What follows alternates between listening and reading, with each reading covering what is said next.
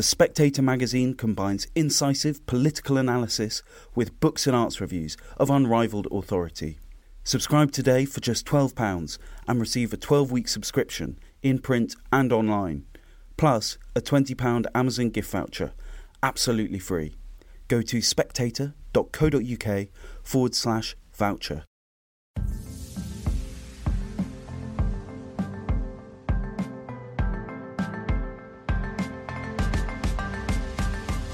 Hello and welcome to Chinese Whispers with me, Cindy Yu. Every episode I'll be talking to journalists, experts and long-time China watchers about the latest in Chinese politics, society and more. There'll be a smattering of history to catch you up on the background knowledge and some context as well. How do the Chinese see these issues? As Xi Jinping visits Vladimir Putin in Russia this week, this episode of Chinese Whispers is returning to one of the missions of this podcast series, to look at things as the Chinese see them. My guest today is Zhou Bo, a retired senior colonel of the People's Liberation Army, whose military service started in 1979. He is now a senior fellow at the Center for International Security and Strategy at Tsinghua University, an eloquent and informed advocate of Beijing's perspective. On the podcast, I wanted to get his views on some of the burning questions surrounding China's involvement in the Russian invasion since it began last year, and challenge him on some of the inconsistencies in the Chinese position. For example, if the Chinese say that they care about sovereignty so much, why don't they do more about the Russian invasion? And now, before we get started, just a note that we recorded most of this podcast 2 weeks ago, so when Xi's visit to Moscow was announced last week, Bo kindly agreed to rejoin the podcast and give his take on the visit too. Now, chances are you won't agree with most of the things that Bo says, and as you'll hear, I often didn't either. But even so, Beijing will continue to play a crucial role in the war, and so it remains important for the West to understand how the Chinese see things. Zhou Bo, welcome to Chinese Whispers. Now, China's position has often been criticised in the West for being too supportive of Russia. What's your understanding of China's position on the war? Well, I think as a comment on China-Russian relationship is really not fair in the West, in that if you look at this most important relationship in the world, just like China-US relationship, you have to put it first of all on bilateral context. And if you put that in bilateral context, you would know that China is Russia's largest neighbor and vice versa. The problem with China now is that China, because of its weight and heft, is actually associated with everything that doesn't seem to have anything to do with China. And this is the price you have to pay as a great power. And because of the war in Ukraine, of course, and because of the China-Russia's good relationship, definitely people would ask a question about this relationship. That makes a lot of sense. But on this Russo-Ukrainian war, I think China has already contributed a lot, at least on two issues that are basically underappreciated in the West, as I have written in Financial Times a few days ago. First of all, China didn't throw wood into the fire. Well, this may just sound somewhat empty, but to think of China's, weight and think of China's military. If China joins Russia, this is already the dawn of the Third World War. So people haven't realized that how China actually has contributed to peace in Europe by not picking a side with Russia. Yeah. Then the second thing is China has made it crystal clear that we are against any possible use of nuclear weapons in Europe. I first wrote on this, that was published in FT, and I didn't expect in actually a week's time, my president, Xi Jinping, met with Olaf Scholz, the German chancellor, and he reiterated this firm, decade-old Chinese policy, which was reiterated during his meeting with Joe Biden at G20. So far we have made two distinctive contributions for peace in Europe. And then China, of course, is going to do more. And people talk about China's possibility of providing lethal military support to Russia, which is totally impossible, because that doesn't make any sense. Why would China do that if China didn't provide any such support to Russia in the last 12 months? And if China does, of course, it won't go unnoticed. And why should China do that when China actually is tabling a peace proposal for resolution of the conflict? So on the question of lethal aid, some people would say that if American intelligence is so confident that China is considering this, that kind of affords it an authority, a trustedness in this kind of intelligence, even though we haven't seen it ourselves. How can you say for sure that China is not considering it? Because it's not in China's own interests. The question is, why should China be dragged into a conflict that is far away from China, which is between Russia, one of the strongest nation on earth, and Ukraine, which takes China as its largest trading partner. And this is a war, unprecedented war in the heart of Europe. And why should China pick a side and get itself involved? It doesn't make any sense. So you've mentioned that this is a question that makes sense to ask of China because China is now a global player. We talk about America being this global policeman, and China is clearly wanting to take more responsibilities in the world now that it's the second largest economy. But you then say it doesn't want to take sides in this war. I mean, isn't it shirking its responsibilities as a global player? Well, that's a very good point. China is different from a small country in that a small country would probably consider more about itself and its ambience, right? And its military would simply want to safeguard its sovereignty and territorial integrity. China is no exception, but China as a major power has two things more. One is it has global economic interests that it has to safeguard. Besides, great power showed us greater responsibility. Therefore, China also showed a greater responsibility. So in the future, China has to safeguard its own sovereignty and territorial integrity, which is unusual for a major power like China, because China has not become reunified. But at the same time, it has to also consider something else. That is how to defend its overseas interests and how to show its greater international responsibilities. But in terms of security, China's primary concern is still about its doorsteps, that is South China Sea, that is Taiwan Strait, all these kind of issues. So if you know how China has been concerned with all these issues, which are becoming more and more sophisticated with what we perceive to be foreign interferences, you would understand China should have no interest whatsoever to be involved in a way, in a war far away in Europe. And you also mentioned that lengthy border between China and Russia, which at the moment, I understand, is the least militarized it has been in decades. And is that part of the reason why China doesn't want to make an enemy of Russia as well? You see, neighbors won't move away. So this is just the reality, both for China and for Russia. And we are just the largest neighbor to both each other. And because of the not necessarily all pleasant history, China now, with its border issue totally resolved with Russia, should have all reasons to maintain this good neighborliness policy with Russia. And they would think likewise, I believe. So that's what I said in the beginning. When people think about the relationship, mostly they would put it in a different context and would look at it through third eye. But if you look at this relationship either by Chinese or by Russians, they know this is the priority, that we must remain friendly with this biggest neighbor. And this is about foreign policy. And in terms of practicalities, there are also so many things that we should consider, because even in the long run, Russia would be useful for China economically and vice versa. So there are huge interests. Right now, I think the West is somewhat biased because of the war in the heart of Europe. They would just examine this relationship from a kind of a Western context, which automatically would become somewhat biased. Now, you mentioned the peace plan that China has recently released. The first point of the peace plan is respect for sovereignty, something that you've also mentioned so far.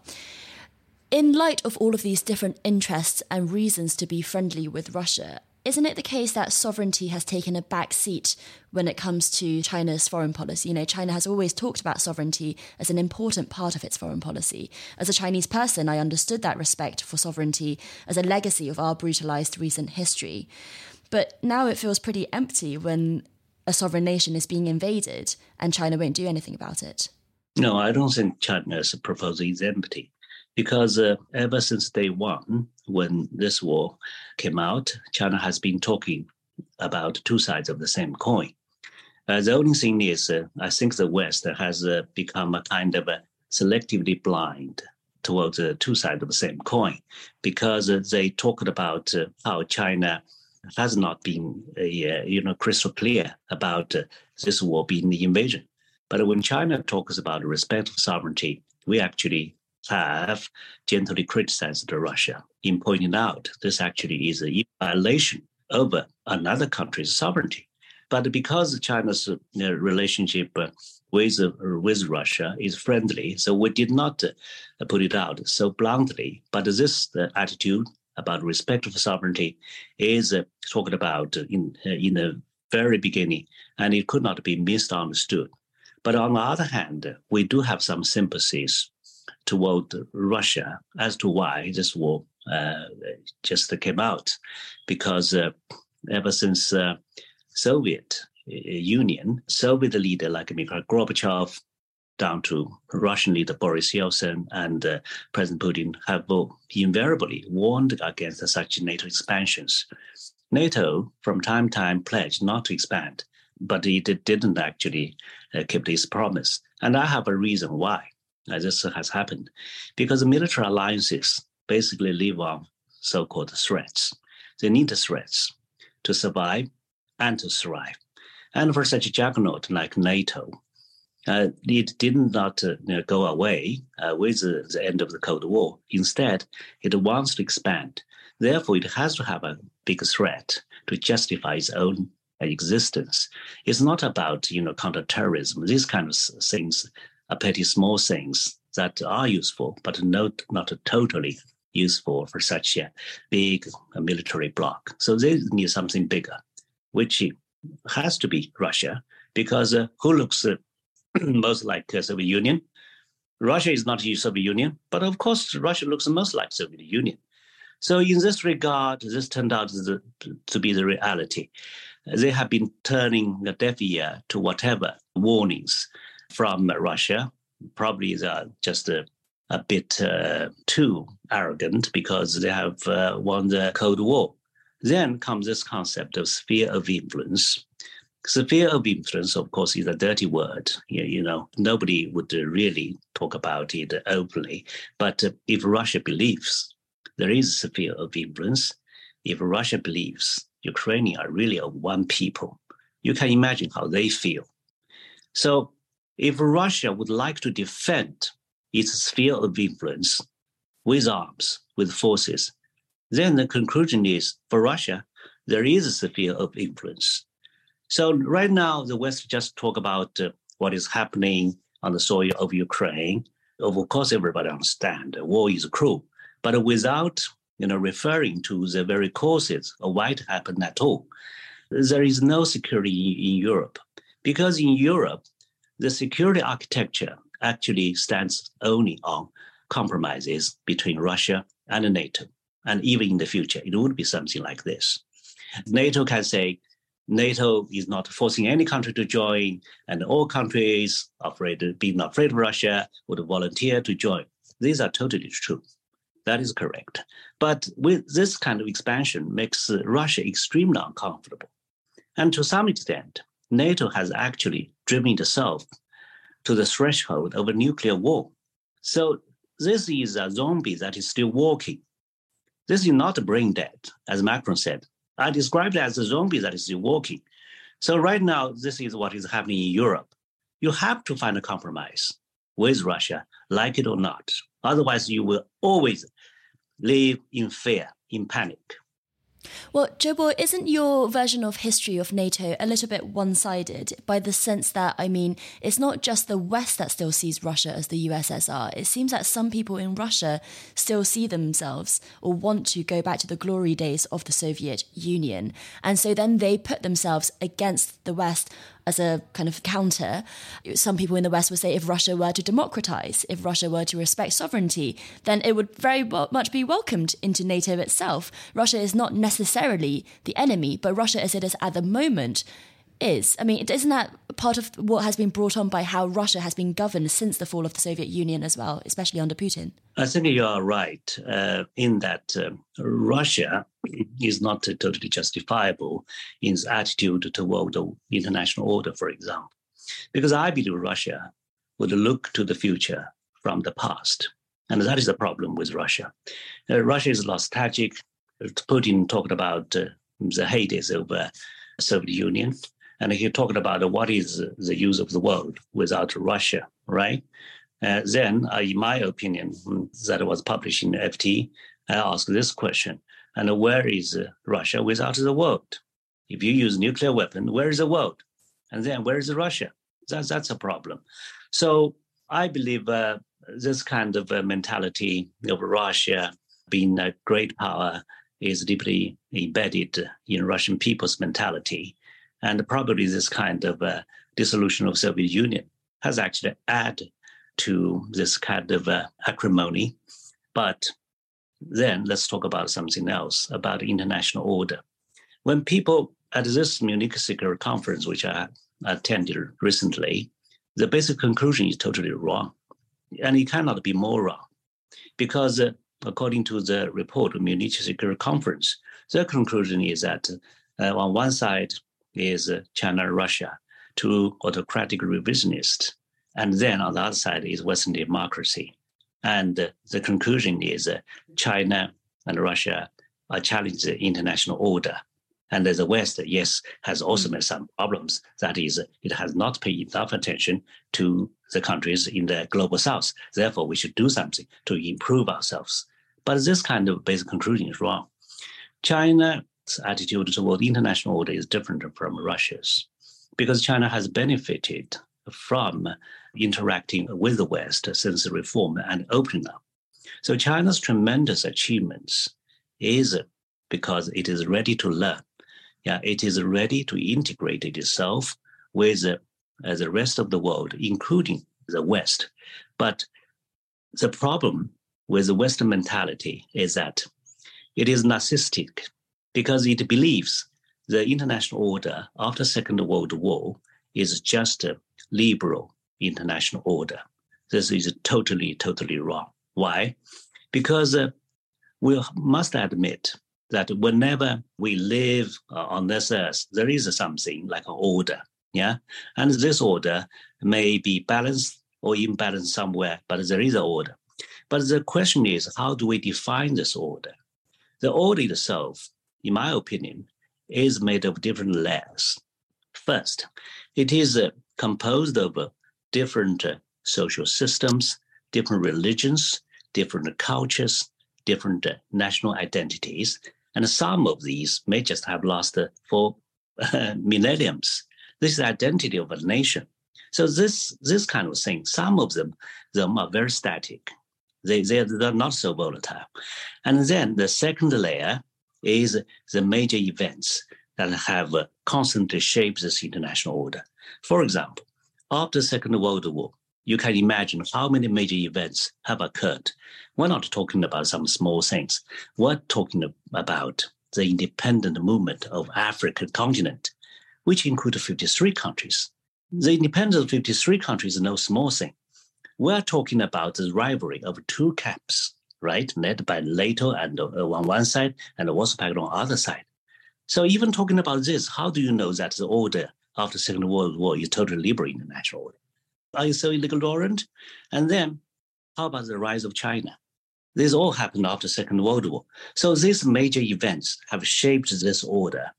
And the problem with the West is that it is symbolistically believing that the economic rules and regimes and some of the constitutions it has helped to establish are the international order, which for me are just a part of the order, but not the whole order. So you see a much more diverse environment of different national cultures, political cultures, that liberalism is just one strand of that, the Western strand, but internationally there are other political cultures that have always existed since World War II. Yeah, but the danger of this kind of Western belief is that if you believe in the liberal international order, actually it hurts yourself because you become narcissist.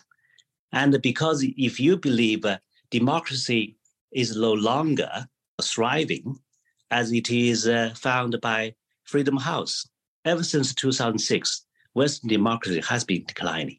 So you start to blame other countries because you believe you are the right one, because you believe you are the one holding the liberal international order. And you find that the world is not moving this way. And the world in the future is not moving this way. So you become frustrated and you start to look around, and then you find China and Russia to blame. But China and Russia are still different. I wonder if that almost universalist view of the world that the West holds about liberalism is partly why it fears so much China's rise, in that it believes that there's a liberal order ruling the world after, let's say, the Cold War. And so if anyone's going to challenge that liberal order, then their order would also be universalist. But are you saying that if China were to be the world superpower, it were to overtake the US, what the Chinese see is actually more of a multipolar world rather than a Chinese-led authoritarian world order? I think that's a large part of the fear of Western countries about China's rise. Yeah, I think that is true because China never proposed to have a unipolar world. China never talks like the United States that it's a city up on the hill. China never said like Madeleine Albright that the United States is indispensable. China never talked in that tone. China always says that, okay, because this involves everybody, let's do it together. And China talks about humanity of a shared future. This, grandiose concept of President Xi Jinping right now has two pillars under it. One is a global security initiative. Another is a global development initiative, right? So some critics say that these are very general principles without details. That's wrong. Why? Let me tell you. Under this global development initiative, we have already seen Belt and Road Initiative, which is totally tangible, because this has only a history of 10 years. 10 years ago, few people know what it means. But in 10 years, this becomes an international phrase that almost all educated people know. So this is not an empty idea. We have spent, billions or trillions of dollars in it. So it's not an empty idea. So that's why I talk to some people who say this is Chinese trap. I said, okay, would you spend trillions of dollars to lay a trap? Would you do that? Yeah. Then about the global security initiative, we also have something on the net that is police operations overseas.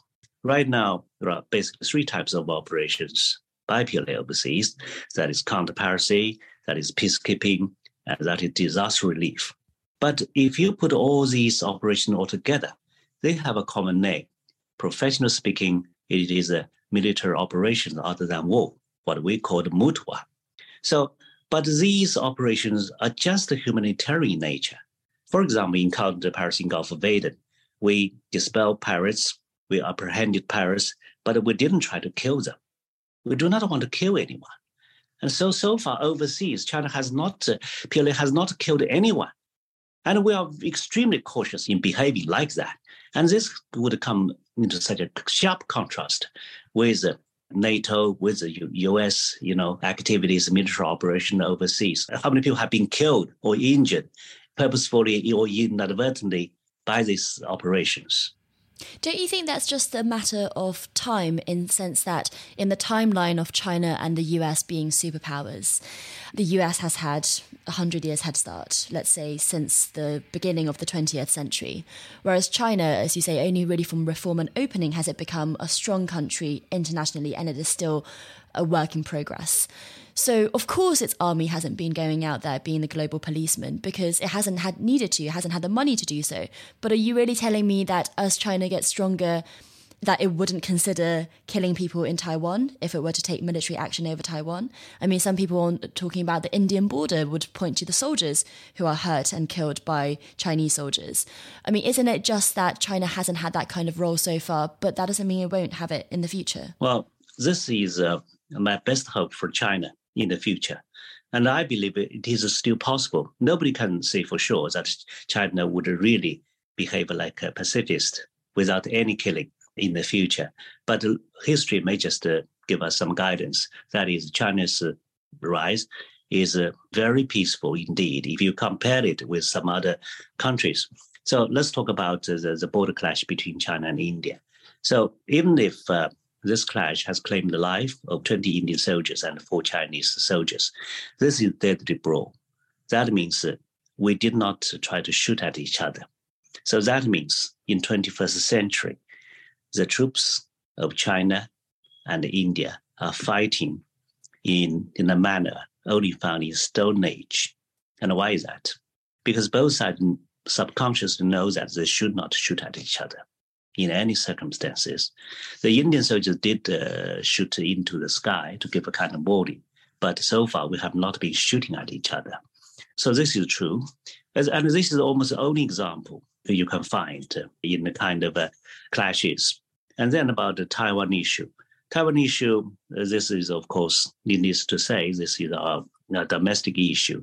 But I genuinely believe that we have utmost sincerity and would make utmost efforts to try to get reunified peacefully.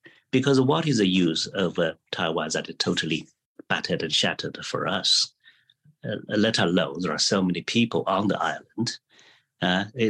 So the cost would be too high for us. But as I understand it, President Xi hasn't talked to President Tsai since she was elected in 2016. I mean, that's not making the utmost efforts to have peaceful reunification. Yeah, that is true. But then comes this question. Why would President Xi talk to Ma Ying-jeou, Tsai's predecessor, and not to her? Because we in mainland believe Ma Ying-jeou did not give a timetable for reunification. Mainland did not give out a timetable for reunification. But we in the mainland are somewhat confident that Ma Ying-jeou still agree to this kind of a general concept of Taiwan being part of one China. So we have some confidence in him. So that is why we know, well, we don't know when we could become reunited, but we know so long as we walk down the road one day, we can become still a big family. This is our confidence. So we're not that much worried. Therefore, we give Ma Ying-jeou's authority a lot of preferential economic benefits, and we did not try to disturb Taiwan's diplomatic relationship with about a dozen countries. But the Thai, of course, it is a totally different story. And we don't have confidence in her at all. But it's not just a question of her, right? I mean, she was elected twice. And I think there is increasing public opinion in Taiwan that doesn't want to become a part of the People's Republic of China. Part of that, in this greater context, what do you think of how China has dealt with Hong Kong? Because not least because of the Hong Kong people who've moved to Taiwan in general after the national security law, but Taiwan can see what one country, two systems turns into. So why would it want to be a part of that? I mean, hasn't China kind of messed this one up? I think it has a lot of things to do with education. Yeah, because Taiwan has been separated from mainland for so long. And if all these voices are promoting a kind of independence, so I understand to some degrees what you said is correct. But I'm also thinking about this issue. For example, it won't be too long before China becomes the largest economy in the world.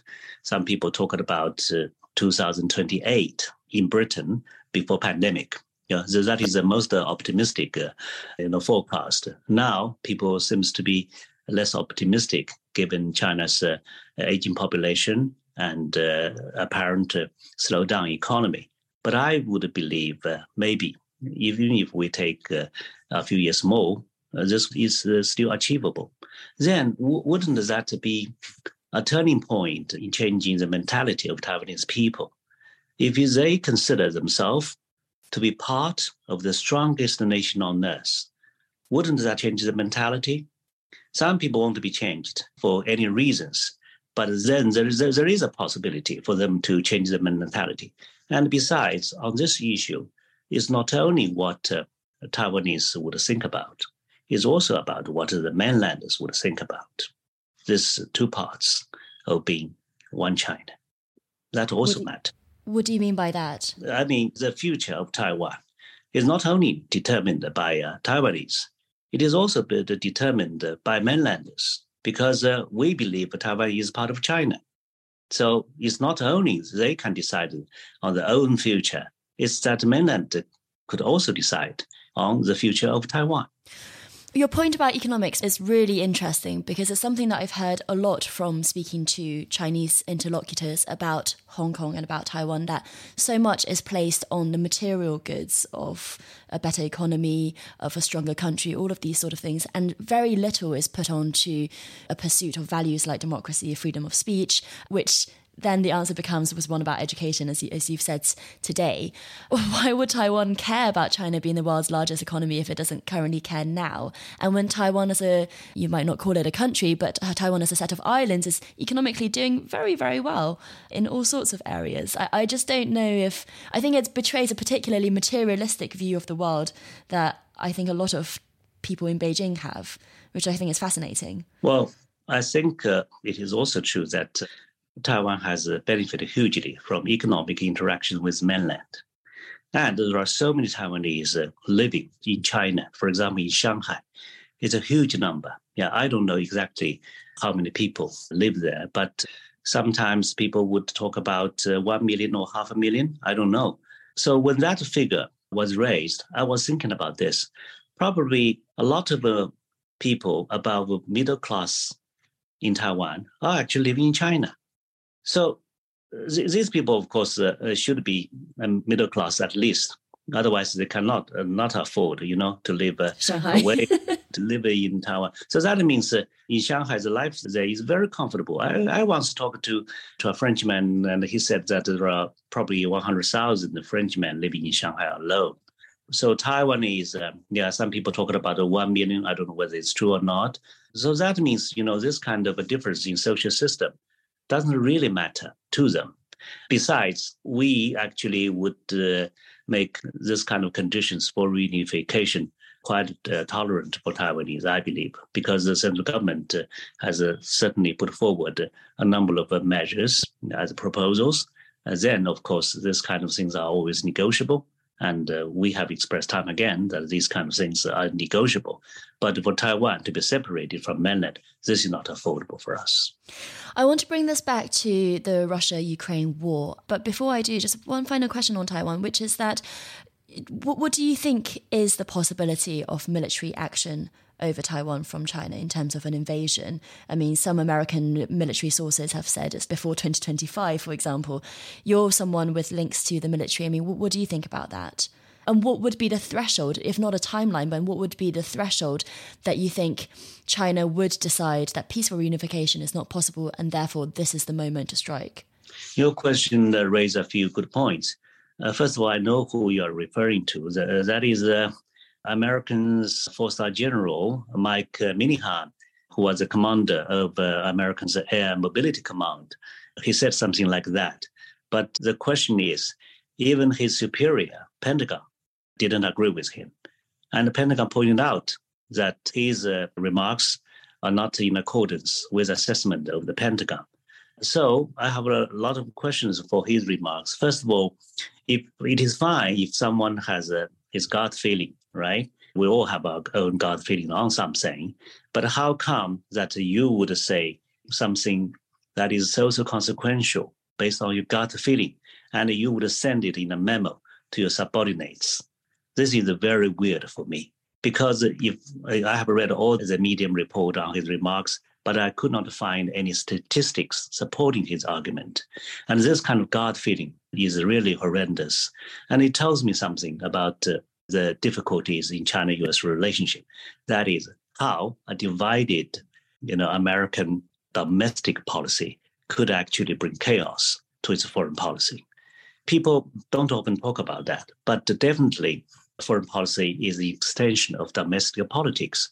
And right now in the United States, even as outsiders, we are worried to see how the United States is becoming so domestically divided, because this would create a problem for us. You see, this kind of division is manifested at different layers. It is between or among the three branches. It is within the military itself, just like the remarks of a general in disagreement with his superior. And it is found apparently between the legislative branch and the executive branch. For example, like Nancy Pelosi's visit, Biden didn't like it, Pentagon didn't like it, but she still went there. So all these things put together would actually create a lot of problems. And Biden himself is a weak president, frankly speaking. So putting all this together, it is extremely difficult to manage this relationship. That is a big challenge for us.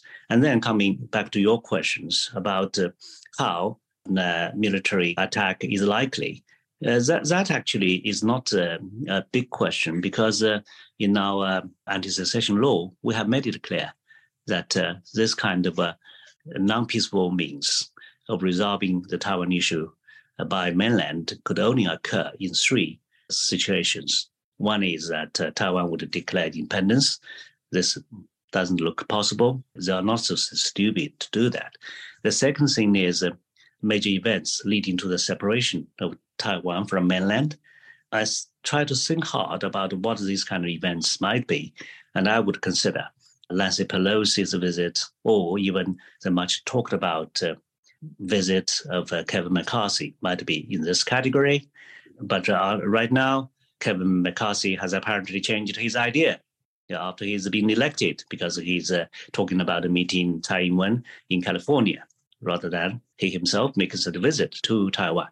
The third situation is that mainland believes that the prospect for peaceful unification is exhausted for good. So about this last point, my advice is that you have to let mainland China to believe we can still reach peaceful reunification with Taiwan. So this won't happen.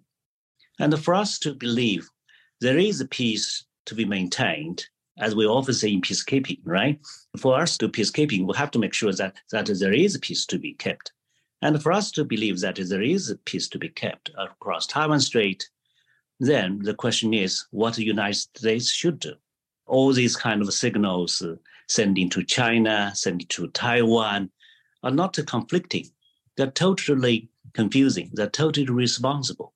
So that comes to the remarks by Chinese Foreign Minister Qin Gang today, talking about the guardrails. I think it is true that neither China nor the United States wants to have a conflict.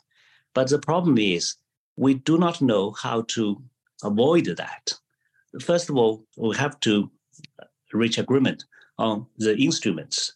Through what channels could we actually try to maintain this relationship to make it as peaceful as possible? Second, what are the genuine issues that could actually destabilize this relationship to the extent that we might slide into a conflict? So all these things together, I don't believe we right now have an agreement on this. So you are seeing the tones actually rising higher and higher.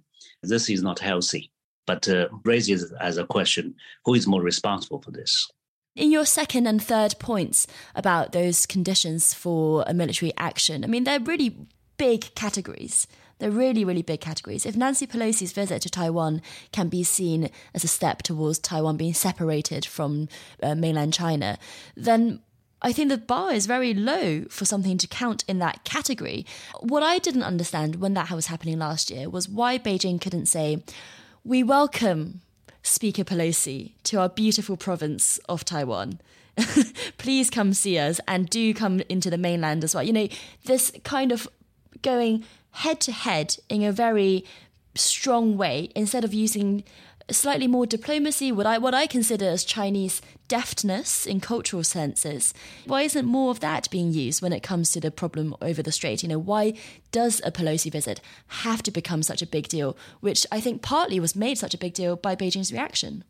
There are some people in the West who have argued like you, and I believe there are, of course, a number of reasons for that. Primarily is because mainland China believe Taiwan is a part of China. And on such matters of diplomacy, defense, of course, just like in Hong Kong, you have to have agreement of the central government. So this is not being, you see, the central government. Therefore, you could just go there to visit someone without my permission. You have to let me know first and to see whether I like it or not. And because this relationship cross-strait is so sour, there is no possibility for what you have described beautifully. So it is impossible at this stage. And I want to bring us back to the Russian invasion, because China has proposed this peace plan that we've been talking about. But if it really cares about peace, shouldn't it do more about that than just talk about it? I think we'll have to be patient. Patience is really a virtue of Chinese. And so when you think about the Chinese mentality, you also got to bear this in mind. Let me give you two examples. One is China's reform and opening up. China didn't have a roadmap, but Chinese, I believe so far, can be said to be good at finding the road without a map. Because the reform and opening up, they didn't have a map, and there is no such a map how you can shake off poverty of 800 million people within 4 decades. There is no roadmap, and we did it. And then about this Belt Road Initiative, which I mentioned just now, 10 years ago, what was it? It's in a nutshell. Nobody understands it. But in 10 years' time, you see how it actually proliferated into so many things, so tangible around the world. So I believe China's role in this Russia-Ukraine war, first of all, is a genuine step forward in a constructive way. Because in the past, China's position is more kind of nuanced neutrality. But putting forward this peace plan itself is a major step forward. And the Chinese thinking is always, think about some big concepts to lay out the structure first before fulfilling it with concrete bricks, for example, so on and so forth. Then you come to think about China's role first in the six-party talks, which is on the denuclearization in Korean Peninsula, and China's role in the Iranian nuclear issue, which is called JCPOA. So in the first example, China basically is a de facto leader of coordinating all the parties together. So China played a very significant role. And then in JCPOA, China is just an equal participant. China's role is not bigger than the one in the six-party talks. So China have different ways of playing its role. But on this issue, the conflict in Europe, China has a unique advantage. That is China's good relationship with Russia. If Russia would like to listen to anyone, most probably it is China now. So China has a lot of potentials to play. And this war will not finish very soon. So I believe in the days to come, because in part, the world is looking up to China all the more. So long as the war drags on, people would simply have more expectation for China to play a positive role. And this kind of expectation can sometimes become a pressure for China to do more. So there is no going back. Yeah, China has already made a constructive step forward, and I believe there would be second or third steps to come. Now, that's where we left the conversation a couple of weeks ago. And since then, we've had several new developments. There is the ongoing visit from President Xi to President Putin in Moscow. There's also the announcement to beef up AUKUS, that trilateral alliance between the UK, the US and Australia, which involves around nuclear submarines. I wanted to get Zhou Bo's views on all of these things, so he's kindly agreed to come back on the show. Zhou Bo, thank you so much. When we last spoke, you said that China should be doing more to mediate in this crisis. Is that what this visit to Moscow is about? Because it could also be seen as yet another way in which China is supporting Russia. Indeed. It really depends on where you are standing, so the results could be totally different. But I think it would not be wrong to say that after China's peace plan, President Xi Jinping's visit to Russia will certainly be helpful. The point is, when people look at this relationship, people now would examine this relationship from the third party's perspective. But first of all, it has to be a bilateral relationship. That means Xi Jinping went to Moscow. He was bearing in mind how China should develop its relationship with Russia. So the war in Ukraine certainly is one of the topics, but not necessarily a topic. So that's a problem. And I'm sure during the visit, whether they announce it or not, this issue about Ukraine would be discussed to a great length, right? But then the question is, what can China do? It's not really a question of what China can do. China cannot do anything right now because no one would like to see a ceasefire, be it Russia, Ukraine, or the United States. So if we talk about a peace, the first step, of course, is ceasefire. But none of these countries now want a ceasefire. So China can only help when these countries decide to have a ceasefire, right? And it's not only China that is helping. There might be other countries who want to help. So China can only jump in at a time that is the most appropriate. So what else do you think is on the agenda for President Xi meeting President Putin? I think that first of all, it's really a bilateral meeting because few people know, but this is true, that actually in the late 1990s, the two countries have actually established a kind of a mechanism for senior bilateral exchanges. This is at the level of head of state and also at prime minister or premier's level. So in this regard, this is done alternatively. Last year, President Putin came to China, and this year, so it is China's turn to go to Russia. It's not that we suddenly decided to go to Russia. This is a mechanized, regularized mechanism. So, of course, this first of all is for bilateral purposes, and then, of course, because we two countries are major powers, and we are also members of the U.S. Security Council. Definitely, we're going to talk about some other issues, including this issue.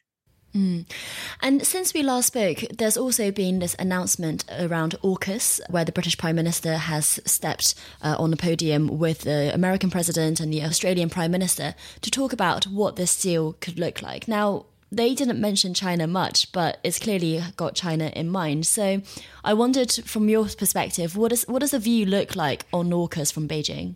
AUKUS is definitely against China because otherwise you cannot explain why Australia would need nuclear-powered submarines.